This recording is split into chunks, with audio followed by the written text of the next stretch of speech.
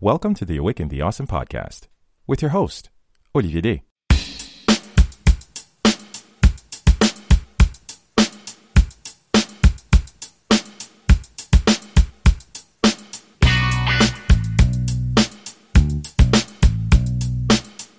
This is Awaken the Awesome, a podcast where we acknowledge that we are all in this together.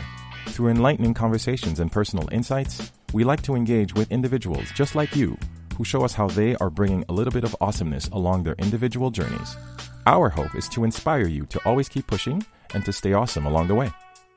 I admire people who make no apologies for who they are and what their core values represent. These people, in my opinion, are the ones who are vulnerable enough to sing their own song to their own tune, yet have the patience and empathy to stop, look, and listen to what the world has to say. Molani Sybil and I got connected via a mutual acquaintance over WhatsApp. From the very start, there was a special sense of connection and mutual respect that went beyond the texts and quips and bubbly quirks that made her stand out. For me at least, there was more to it. Over the course of our many conversations, I got to meet and engage with a person who, from humble, challenging, and yet defining beginnings, set a course from her native Nigeria to continuing her higher education in the US that would align with her sense of commitment, resilience, and growth. As an accomplished scholar, she holds a PhD as an assistant professor at the University of Oklahoma Health and Sciences Center, with work focusing primarily in the health economics and outcomes research area. As an avid reader, she lists books among her most prized possessions, something else we are both very much in accordance with. As a lover of languages, she piqued my curiosity as, in preparation for this interview, I got curious and tried my luck at a few words in her native Yoruba, as well as her adopted second language, Korean. As a fellow podcaster, Mo is the host of the wonderful More Civil podcast, where she and a gallery of wonderful culture nomads get to exchange on a variety of issues related to third culture. This was a treat of an exchange, as the opportunity to sit and listen to a person with such sensibility and truth is a true privilege. So let's get into this. Awaken the Awesome, episode 117 with Molani Sybil. Here we go.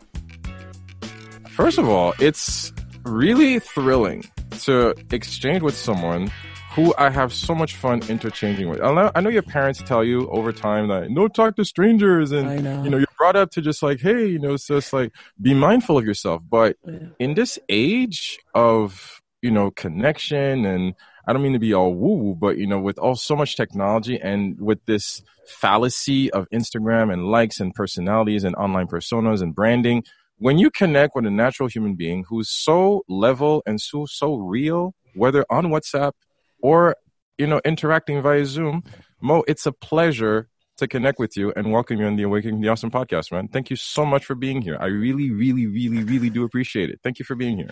Thank you for having me. And I can't wait to, talk to you on the show. It is a thrill. It is a thrill because definitely when we connected over the WhatsApp group, and I'm like, okay, there are a lot of people in this group. There are some people who are really shy, and there are some people who are really bubbly and outbursty and who have such a fiery personality about them and that stand out. And that was my first connection with Mo. And I'm just like, wow, this is a person who's definitely on my level. She's my kind of crazy. I agree. And thanks for bringing that out of me, because I was laying so dormant in that group for so long because I just didn't want to, how if you're the only person that you think you're the only person, and you don't want to be too crazy enough so they don't kick you out because you're really getting a lot from the group. But when you came in and you changed the game, I was like, oh yeah, there goes my person right there. Definitely. Because I definitely believe that, we only have one life to live. And if you're going to be part of a community, that's how it used to be back in the day, right? Or whether on message boards or anything, you have to interact with people. And it starts with stepping out of your comfort zone. And I was wondering, was that something that you came into, or have you, to the best of our knowledge, have you always been like that? Well, it's funny you asked me this question because I was still thinking about it yesterday, just how I think my personality changed over time. Mm-hmm. So this might come as a shocker for those that know me. They might be listening to this. But I was an awfully shy kid. I was that child that, even though I was shy, I was very precocious. I knew so much about so many stuff. I was an avid reader. I would, consume volumes of encyclopedias. And is it Diaz or is that an S at the end or not? But whatever. And dictionaries and read the back of cereal boxes and soaps and everything. I knew so much about the world around me. But every now and then I would just blurt something out that would shock the adults in the room. That came from you. How did you know that and all of that? And So, but I realized that with like extroverts, I knew quick on, like as a kid, that extroverts really had a way of just performing in such a way that people liked you. Now I'm not trying to bash introverts. I think that, God made us, uniquely, different, and everyone brings something to the table. I believe that. Like the world needs, extroverts as much as they need introverts. But I realized that for me, I had the potential to be a little bit more outgoing. I just wasn't living up to my full potential, as it were. And so I found my personality just changing. It wasn't like consciously done, like, you have to be an extrovert. You have to be an extrovert. I didn't even know what the word was, for extrovertish or introvertish. But I knew that I had a lot of stuff in my, a lot of, I want to say, arrows in my quiver to like get the job done. And of course, I'll credit my teachers as well. They saw that potential in me. So many times I stood in front of the school, like assembly, I addressed the school. I was in the debate team. They put me there. I did recitations. I did so many things. Like, they kept pushing me to do this stuff. And I realized that people liked you when you just, lived up to whatever it is you are living up to. So yes, I started out really shy, and you could call me an introvert then. But as time went on, I think I'm fully blown extrovert. But I still don't really think I'm all that extrovertish because I still have my downtimes. So I'll consider myself an ambivert, with a strong tendency for extrovertism and all that. So yeah. I love it. I love it so much. And I'm happy that you bring that up. For those of us listening who are always on, let's just say, the fence about stepping outside of your comfort zone, because I often like to tell people, you don't know unless you try. And as dumb as that sounds, you really have to understand that as human beings, we're on a path towards growth. And I want you to speak on that in regards to, okay, I'm aware of myself. I'm aware of the fact that I may be a bit different. And I can either, just fall into my little corner, my little cocoon, and be ashamed of it, or I can bloom. And I want I wonder if you could just help us lean into that. For those of us still hesitant about, leaning into who we are and exploring our full potential. How do we do that? That's a very good question, Olivia. And I won't call myself an expert on, life development and all that, but I'll just use my own story. And I credit my friends also for bringing this story out of me, because there's some things that I found out was so effortless for me. And I didn't think it was a big deal, but my friends would tell me that, no, like, you were so good at this, I cannot even pull it off. And so I started seeing that opportunity to help those around me to be able to at least rise, above whatever they're going through and be able to stand up and, speak for themselves. So it had to be communication, and being quite assertive. I grew up in a way, my childhood was interrupted for some things that happened growing up. And so I lost my voice along the way. But in my circle of friends, I could be who I wanted to be. I had friends that thought, I was like the next best thing since sliced bread. So for those that might be listening or those that might know me, they would think I'm so full of myself. Well, I blame my friends. They just made me feel like I could do anything I wanted to do. And so, I feel like whatever we are good at, we can definitely show others around us like the pathway to that. And so, whether you're an introvert or an extrovert, there's always something that you feel like you're putting at the back of the burner. Like you feel like, no, I cannot do this. I'm always a proponent for just try it. You never know.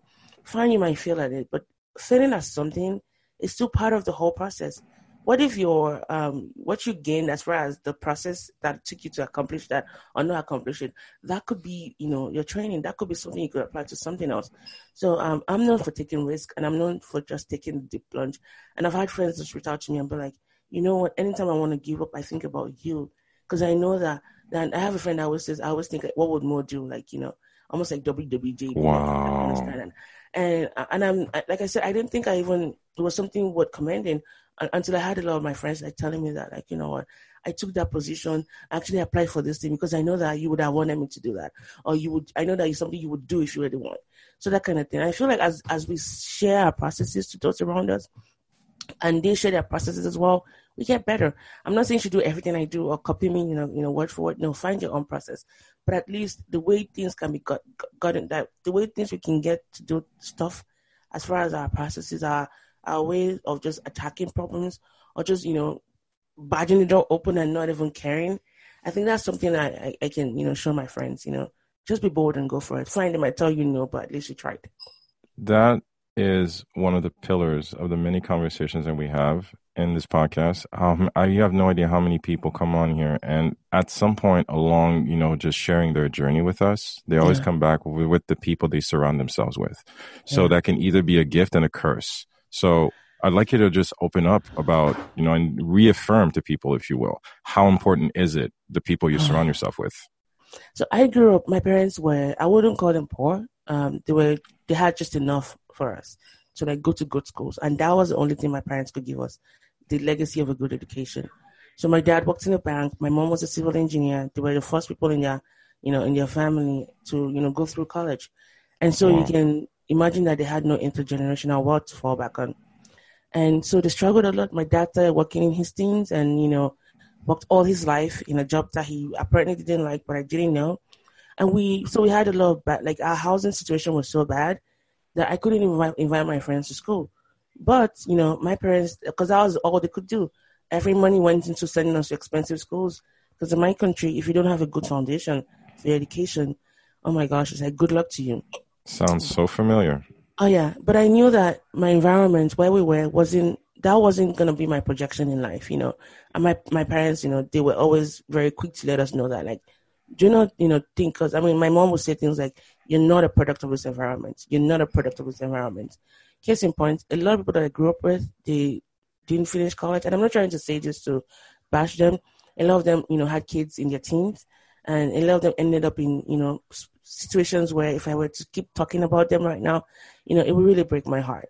But that was just that. But I look beyond that. And I credit, just my teachers in school and the kids I went to school with. These were really rich kids that would go to the U.S. on holiday and, travel around the world. And the only place I could get into was on the bus to see my cousin that lived, 2 villages down the street, that kind of thing.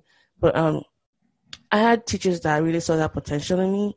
And then offering me up to give speeches or do debates or, give recitations. I saw that they saw that in me. And I remember then I was that kid that the principal of my school, or the headmistress then as well, she would allow me to come into her office, and I would, just sit down in her office, in the corner of her office, and then read all the books that she had on there.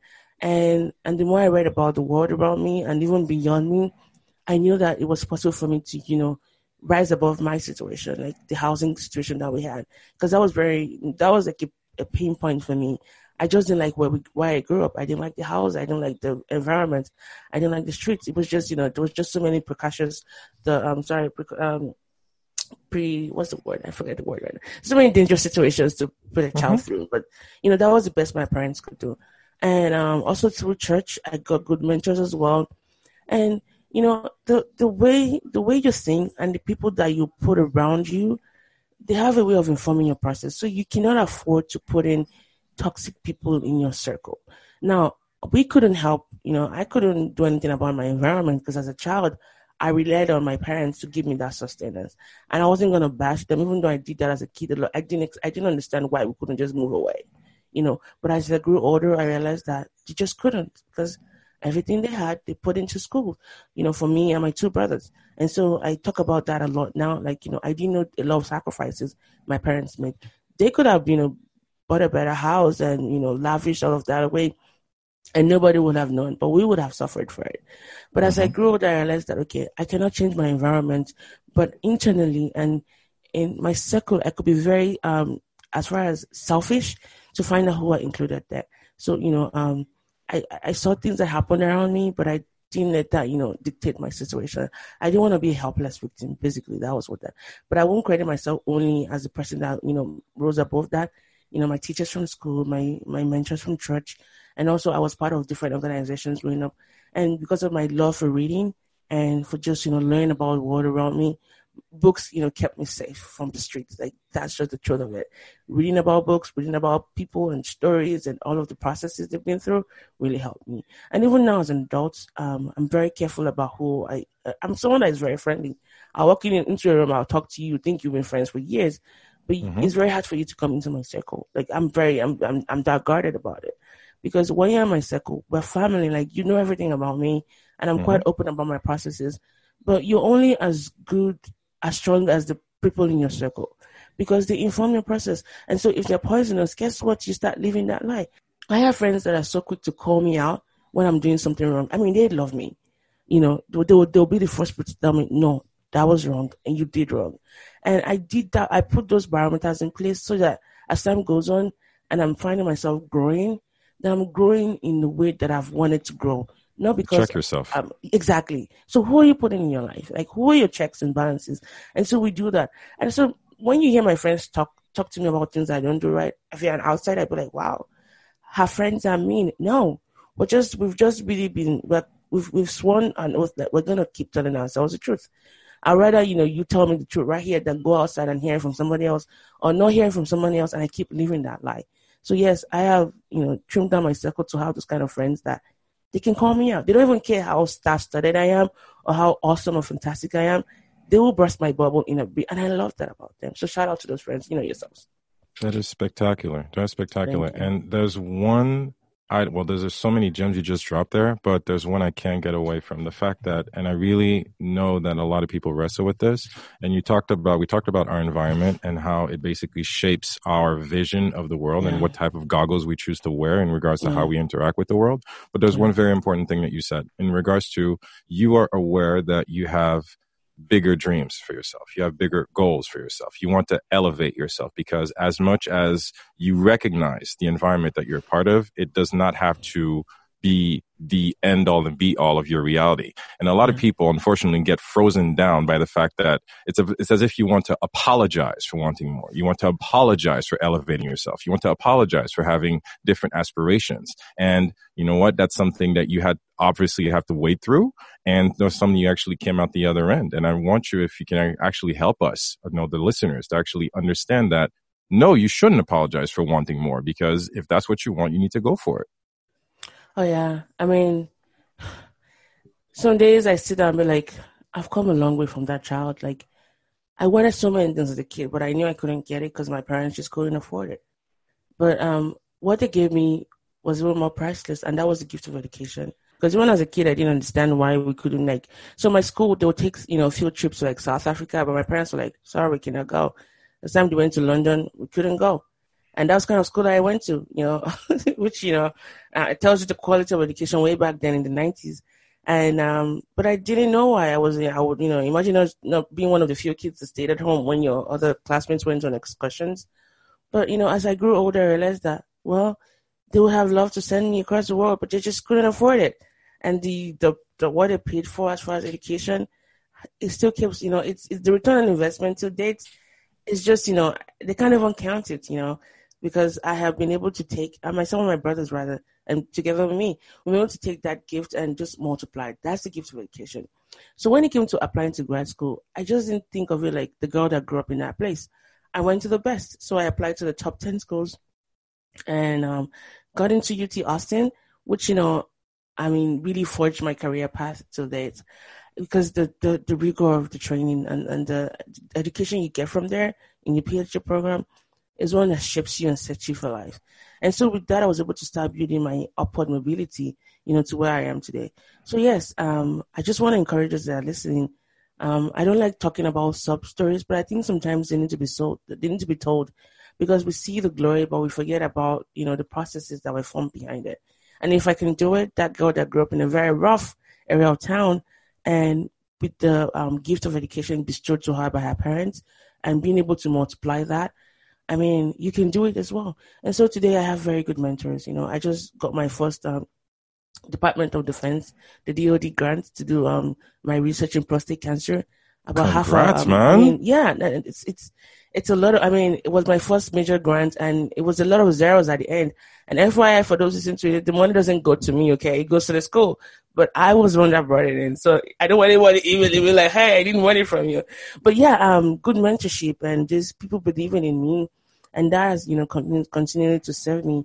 And so for parents that listen to this, if all you can give your kids is education and not, fine dresses and expensive vacations, it's okay. My parents didn't have Instagram then to boast about things they're buying for their kids. I can't even imagine the pressure parents are going through these days. Probably those that are not very financially buoyant. Just keep doing the best you can. But I always, always believe in education. I work as a professor in a pharmacy right now, and it's why, and the reason I'm actually in academia is because I believe in education. I believe in transforming minds. And even through my podcast, I've raised money, charity for sending orphans and widows and those that are socially disadvantaged back to school, because I do really believe in education. I strongly believe it, because without that, I wouldn't be here today.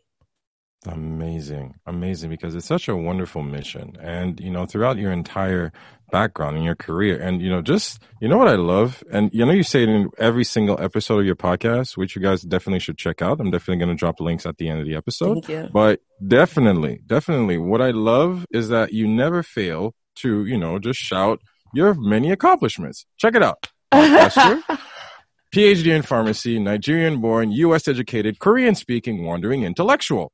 Professor of pharmacy. Yeah, definitely. Because you know what? Might as well. If you went through that much trouble and you put in that much investment in yourself to educate yourself, to elevate yourself, to push yourself, and to keep growing, you need to sing your praises. And this is why I invite people, never apologize for who you are. Never water down all that you've achieved. But really, first of all, why Korean? Why Korean? Like, out of everything, because my sister studied in Seoul for like 4 years. She went to Seoul University. Oh, nice. But she actually told me, as a fact, Korean is one of the hardest languages to actually grasp. And I'm like, okay, Mo, why Korean? Why? The question should be, why not Korean? And my response to you is very well, why not Korean? I mean, it's such a beautiful language. Have you heard it spoken before? Yeah. Yes, I have. Okay. So, for me, my path towards Korean was just kind of weird. Okay. First off, I didn't care much about the country. The few times I heard about Korea was when we had the Korea-Japan coalition games at was it the FIFA or World Cup?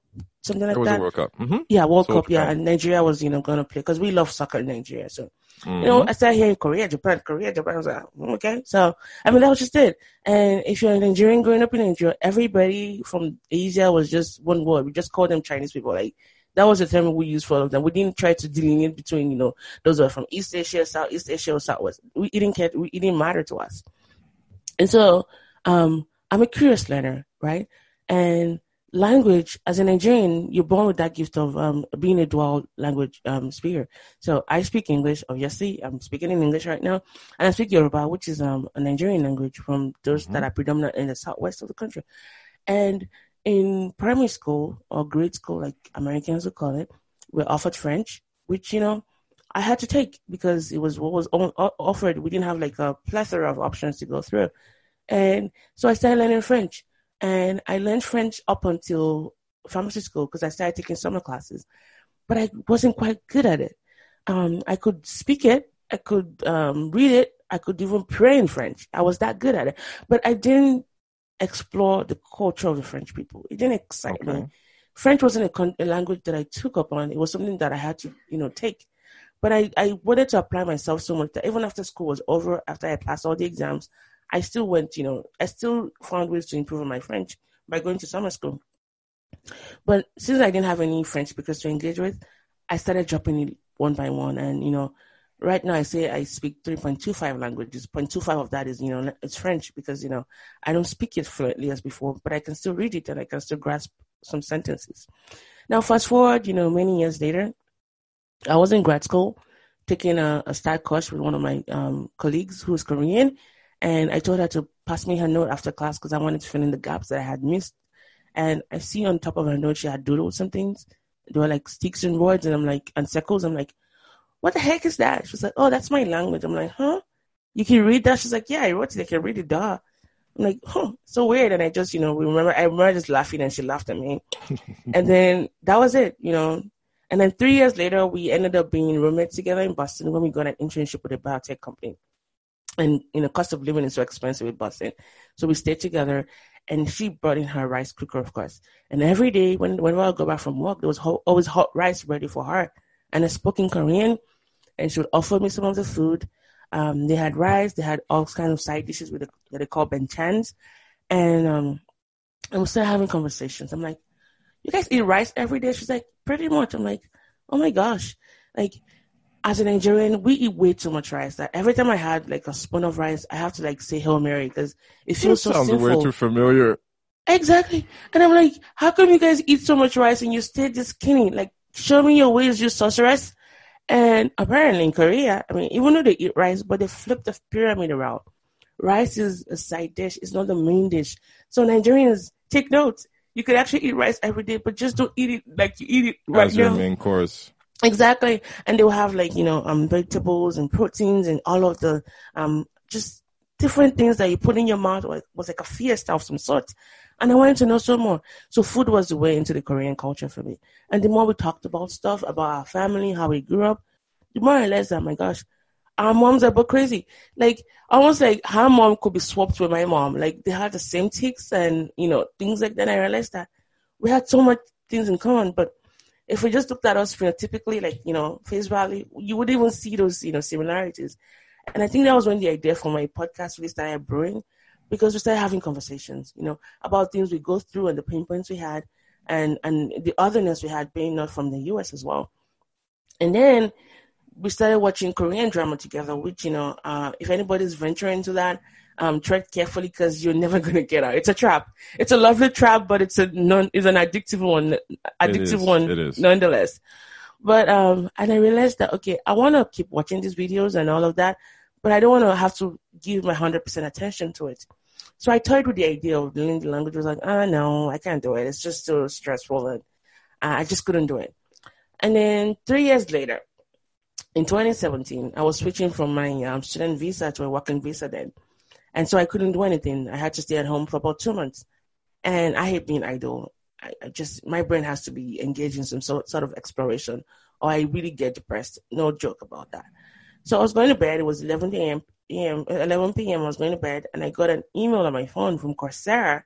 I had taken some courses on Coursera before, but they were mostly like on negotiation or, data analytics, nothing on language. And I got this, courses recommended for you. And I scrolled down, Learn Korean 101. And I rolled my eyes like, who learns languages online? Idiots. Why don't I just go to a real country or a real school and learn a language? Like, I was just that person that didn't think you could learn a language online, period. But I was like, what the heck? I'm going to just give it a shot. So I click on the link and I open it on my phone. I was like, I can't see very well. I need a bigger, interface. So I plopped up on my computer and typed in anyways, an hour later, Olivier, I learned the alphabets. Wow. And this time around, it was just the beauty of the language and how King Sejong, he's the one that actually wrote the language. So a little fact is Korean has been through a lot. They were colonized by so many people. They started learning, Chinese character, which is still used today as far as they call it Hanja, was how they read. And then it was only the elites that could read and write. The poor people couldn't. And so the king, being frustrated with that, he wanted to raise the literacy levels of the poor people as well. He decided to invent a language. And in his words, a wise person should be able to learn it by the end of the day, and a foolish person by the next day. Something like that, I paraphrase. But he wanted a language, a system that was so simple that everybody could grasp. And now, yes, for English speakers, Korean language might be very difficult, but once you learn the code behind it, it's so easy, And so that hour that I spent, I was able to see that, and the way you sound it is the way they sound. There's no intonation. There's nothing like that as far as inflection points that you have to consider when you're speaking the language. I speak Yoruba. Yoruba is very tonal. So my full name is Motola, and it's Rimi Mimi. Like, you have to sing song, in a way, when you're calling out names. But with Korea, it's so flat. Like, it's just, you speak it like you see it. And so as I learned the language, I started, engaging with people in the culture, through food, through their politics, through the economic development. As a Nigerian, looking at the story of how Korea was able to develop to becoming one of the powerful houses we see today, gives me so much hope, knowing that someday my country would get it right as far as good governance and, education and, just development, because we have this potential. So for me, Korea is it's beyond just you love the language. I love the story of Korea. Now, there's some things about Korea that really worries me as far as, countries are like that. And some good things about some countries and bad things about some countries.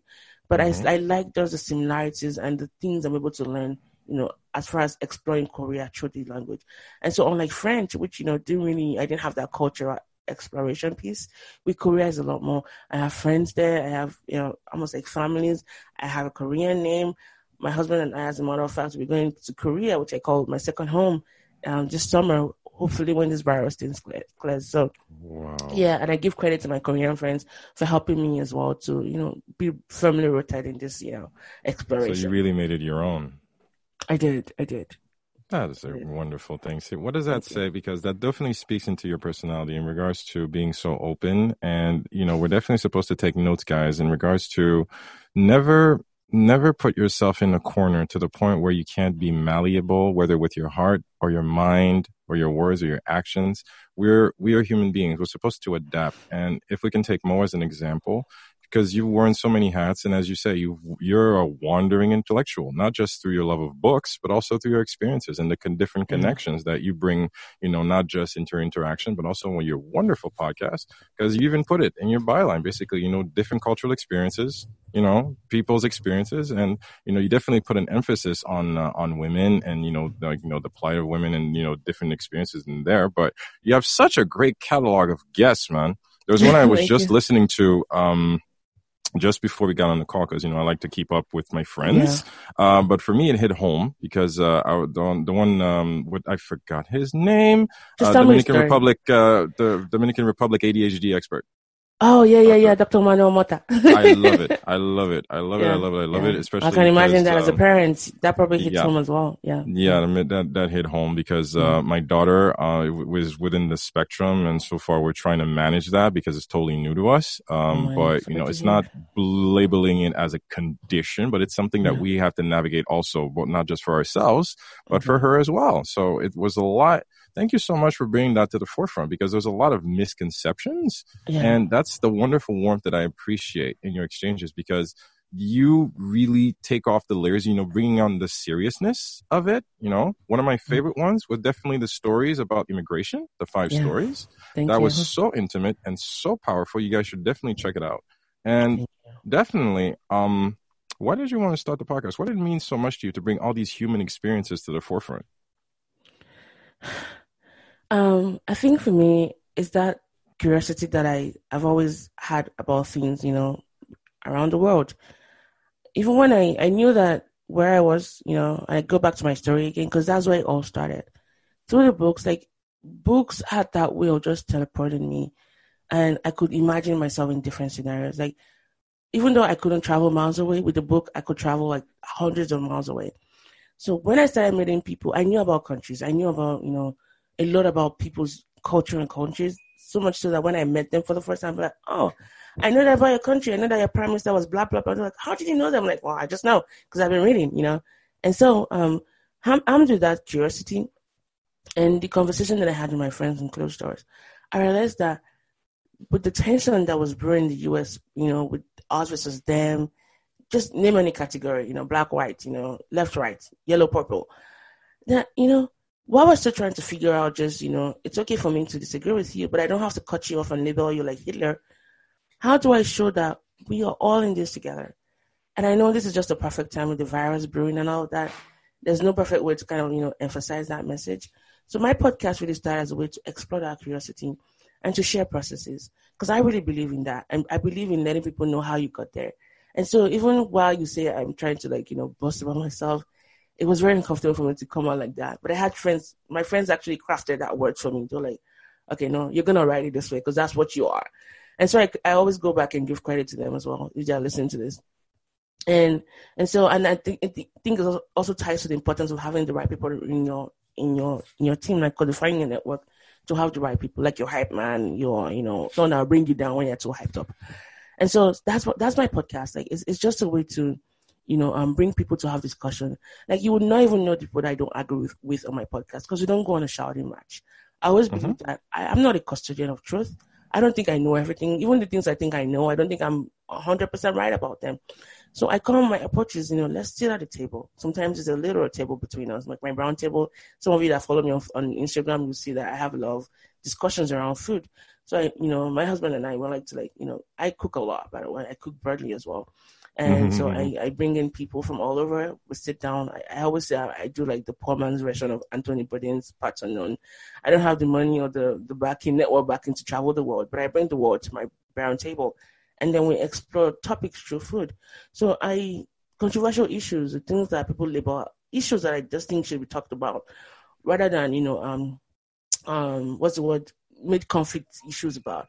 I like to engage in because I really want to learn, even though at the end of the day I might not agree with you. Guess what? You're so much more than that thought process. Because I see the soul and I see the essence of just being human. It's not just all of the ideas you have or the arguments you hold on to. It's like, what makes you tick? You have compassion, right? Fine. We don't agree on this topic. That's okay. We're always never going to agree on it. But I want to see more about you. And so that's what I do on my show. I want to show my listeners that it's okay to bring somebody from the other side of the conversation, what we're exploring, and for them to just talk about how their processes are formed. Because there's always something you can learn from people that you don't even agree with. And so I explore culture. I explore, experiences. I've talked about grief. I've talked about personal issues like fertility, miscarriage, and all of that kind of stuff that as Africans or Black people, we don't like talking about. I talk about mental health, things that I struggle with as well. Because I want people to know that beyond all of these things you see on Instagram and the flashy pictures, there's a story behind it. So that way you can come with a full appreciation that I'm not a self-made person, one. I would never call myself that. Everyone that got me here, and also all the processes that led to me being here. That's what I hope my podcast will always show. It's a terrific mission that you're on, because I can tell you from being a avid listener that, it's something that is very humbling to take a second and, take out your ego, take out your pride, just open up your heart and curiosity and listen to exchange with these various guests. As you said, there are some very uncomfortable subjects discussed, and uncomfortable because it's not something that that indirectly impacts us. But if you're curious enough to hear these conversations about openness, and some people might have been abused, and some people might have to deal with different circumstances different than your own. That is how we connect, and there's no greater time right now to open up our hearts and our minds to the circumstances that others are dealing with. And that's one thing I'm really tipping my hat off to you for, because it's not easy to have these conversations. It's definitely something that a lot of people would not understand. Why would you make this so public? Why would you make a podcast about that? But just because these are conversations that, you're right, need to be had, and it's something that is definitely a beautiful, beautiful thing. And I want to thank you for that, because it's not an easy thing to do, but you bring so much fun and so much personality and so much energy into it. It's a pleasure to have you as a host to guide us through it. And just throwing it out there, have you had any particular favorite episodes, that have been more noteworthy than others? Because, I know as a podcaster, I'm asking you to like your babies. Asking who's your favorite child? All my kids are my favorite child. I love all my episodes, and I don't say that just as a glib way of saying I love all my episodes. I love it because everyone that has been on the show has had a level of trust in me to be able to do justice to their story. I have never had a guest come on and after airing their story go like, I hate you for doing this to me. You're the worst person ever. No. Everybody always says, thank you so much. You actually took the story that I didn't even know I was going to talk about it. One, I didn't think I had a story to talk about. I said, don't worry. You have a story. Everyone has a story. My job is to polish you. I'm like a carpenter with a chisel. I'm going to chisel that story out of you. So that said, I love all my stories. But the one that I think, I have a couple ones that they are very pivotal to me because it was a turning point in my life. And the very, very first one was the one I did with my dad. And that will be episode 14 of season 1. And for those that don't know, that was the first time ever I would sit down with my father and have a conversation longer than 5 minutes. And I grew up as a child who, I wouldn't say I hated my dad. I just didn't know who he was, and I didn't have a good relationship growing up with him.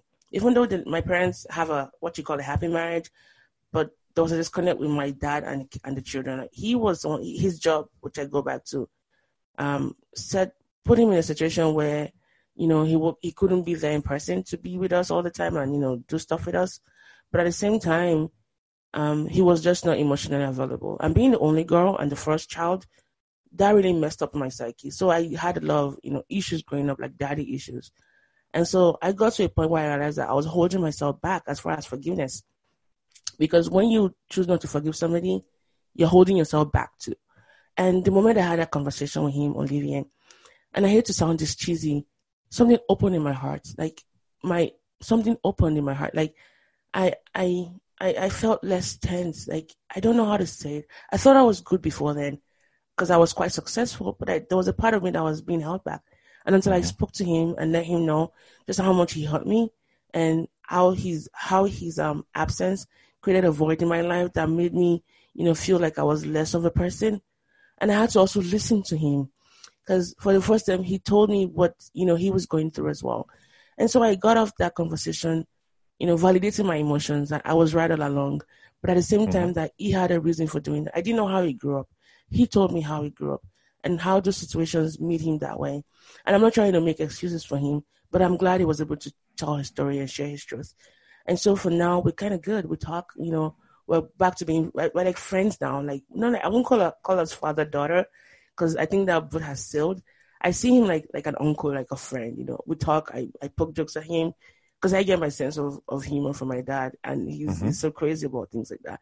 So we close now, we talk, and I'm able to see him as a person, and I mourn the childhood he never had because he did a lot better than his father, but I didn't see that. I didn't think about his perspective growing up.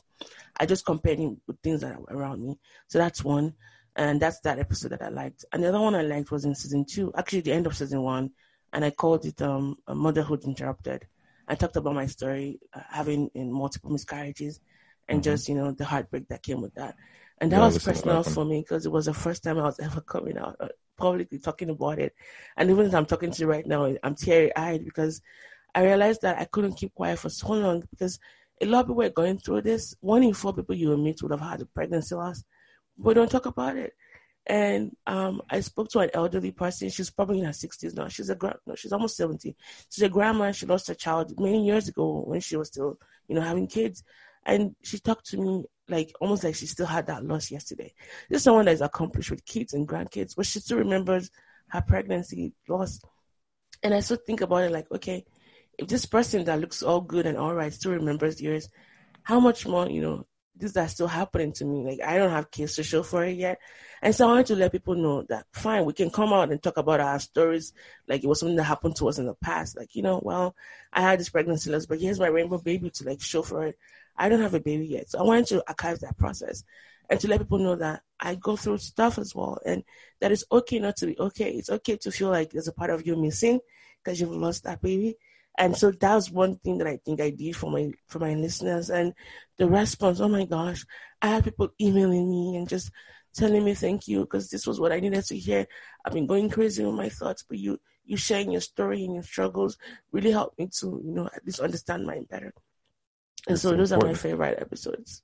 It's thank you so much for sharing that. And I definitely, know how much of very powerful, intimate, vulnerable moment it had to be, for you to actually share that. And if there's one thing you learn through the art of podcasting is the fact that you're not such a special snowflake, as I like to say, that you're the only one going through this, Yeah. And I'm not making light of any form of situation because, yes, some people have it worse than others, but we can all connect on the same level of humanity, empathy, and experience. And we're all in this together, something I like to say, because you need to open up and we definitely reach each other on terms of mental health.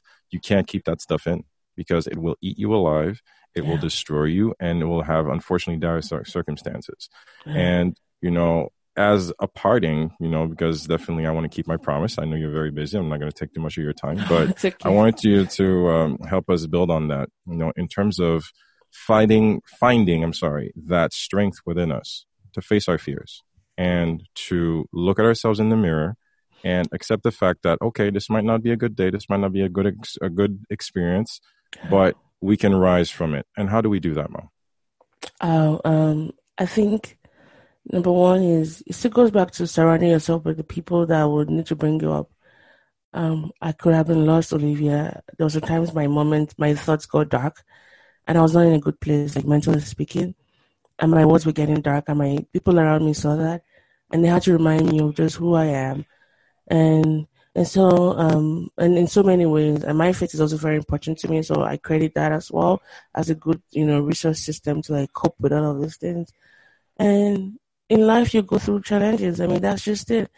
But I think in those moments of adversities, your strength comes out. And I'm a living example of that. I've gone through such a lot in my life that if I were to talk about everything on this show right now, there won't be enough time for it.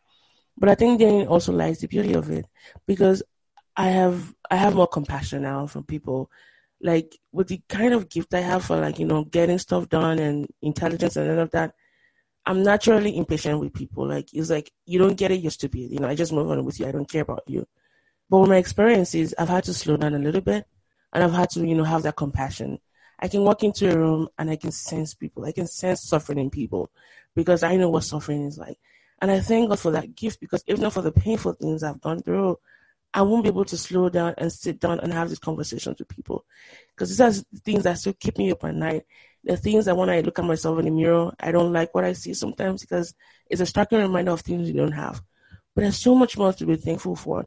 And so for those listening to this, you're probably, trying to rise above something. It gets better. Find somebody to talk to. I really believe in that. And I believe that the more you find people to talk to that can empower you, the better you're going to be for it. So don't close your mouth. There's a phrase in my language that a closed mouth is a closed destiny. Like, open your mouth, find someone to talk to. If you don't have good friends, you know what? Talk to a bartender. They're obligated to talk to you. Actually, throw a couple of drinks, but don't drink too much. Find a therapist to talk to. Or if you want to talk to me about any of these things I've spoken to, like something about what I talked to today, I'm putting myself out there as a public resource. You can email me, and I can find time to talk to you, even if I don't know how to help you. I know people that know people. That's the kind of resource I've been building all my life. I have a very strong network of connected people. There you go. We're all connected. So find someone to talk to. Please don't live life alone. Build your community. And for those that are also listening, if someone opens up to you about what they're going through, please don't betray their trust. Don't, go about there and telling people in your other circles about what they're going through. It's what's making a lot of because I talk to a lot of, I'm a lot of females. I have a ministry for females. I don't know why. I think I'm from everyone, but I think a lot of females resonate with me a lot. And one of the things they keep saying is that it's hard for me to open up because I did it one time when somebody betrayed my trust. So please don't do that. If you betray somebody's trust, apologize earnestly and don't do it again, because that's what's keeping a lot of people from talking, because they're, afraid of judgment. They're afraid of condemnation. But even if I would condemn you as a friend, I do it with love because I want you to grow. But all I'm just saying is find someone to talk to, a professional, a stranger. Or do you know how many conversations I've had with people on the train, or even while I was traveling on the plane? Like, just someone you never see again, and you just pour your heart out. I have done that many times. So find someone to talk to. I know that a good day doesn't mean you have a bad day, doesn't mean you're having a bad life. Sleep it off and wake up the next morning and try again and try again and try again. We have so much to offer the world. You have so much. Take a list of your trusted friends and ask them, what's that one thing you think I do better than the rest of you? Just ask them that honest question, and be surprised at the things your friends will say to you. Let them speak truth to your power. And that's what has helped me. I have friends that look at me, and I wanted to reflect what they were seeing, because I wasn't seeing that for a long time. They were telling me, you're great at this, you're good at that. But I couldn't see that because I was just so messed up and, so bogged down by my problems. So I always thank my friends. And by my friends, I mean my husband and my circle of friends. They mirrored that for me. And so I wanted to see me through their eyes. And so I credit them for saving me, for rescuing me, because I would have been long gone, Olivia. So, and that's what I want to keep emphasizing. Find the right people, guys. It's so worth it. Because you living life alone, you need someone to cover your back. It's like you're walking through a jungle, and then, arrows and spears and bullets everywhere. You need people to man you on all sides, and that's what community does for you.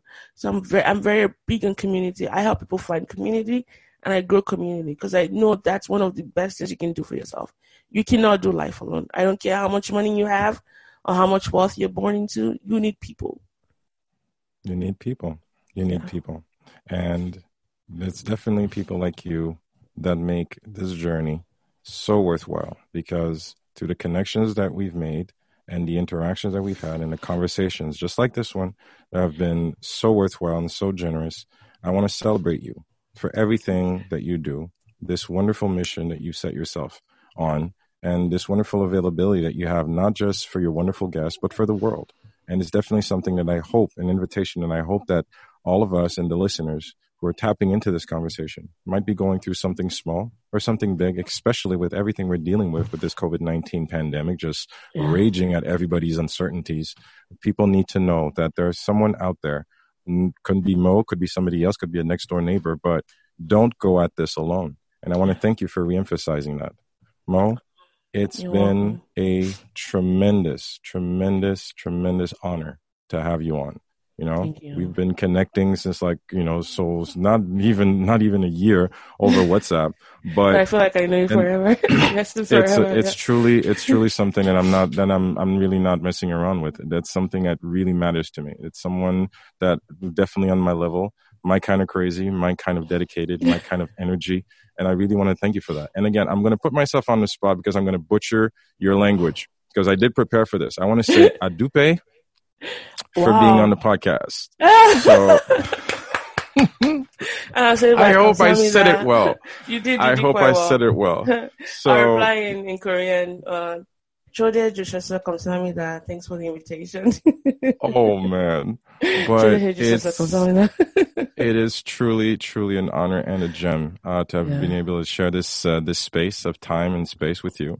And definitely, again, I cannot congratulate you enough on all the success because it's a terrific mission. Throughout all your achievements and your journey thus far.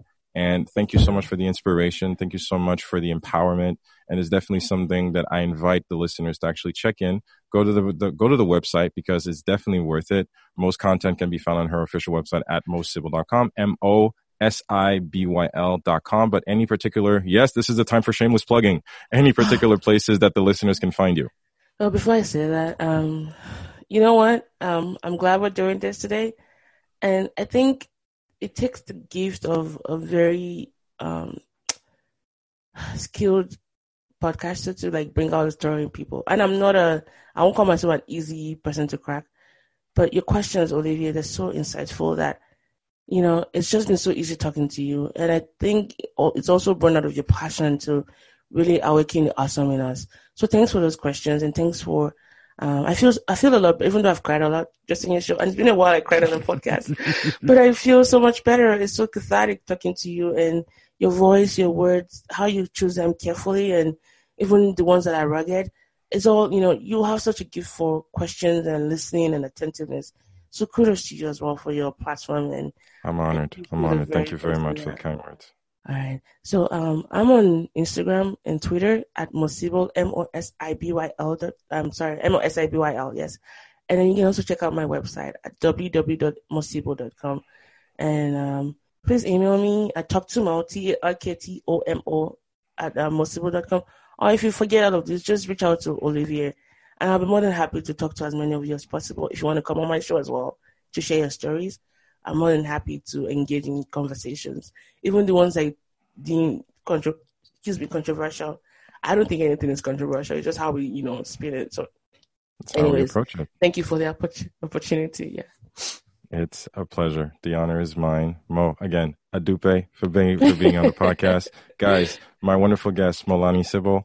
Definitely find her and hit her up on her main hub, mosibyl.com. I'll definitely link up all the web presences and all the available links on the website once it goes live. Guys, as always, another episode of Awaken the Awesome in the can. As always, take this powerful energy, take this message, take this mission, take this energy within you. I know these can be actually uncertain times, but guys, as always, stay courageous, stay brave, stay vulnerable, stay resilient, put a smile on your face.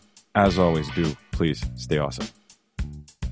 This has been another episode of the Awaken the Awesome podcast. We always love to get your feedback, so please do drop us a line via Instagram, Facebook, or email.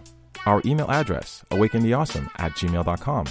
Do visit our official website at awakentheawesome.ca, where you can find our entire back catalog of episodes and incredible guests. Also, if you haven't already, please hop on over to Apple Podcasts and subscribe, give us a rating, and leave us a review, as this helps us tremendously in growing this podcast and spreading the word to more awesome listeners like you. We always appreciate your support, and thank you for listening. Stay awesome.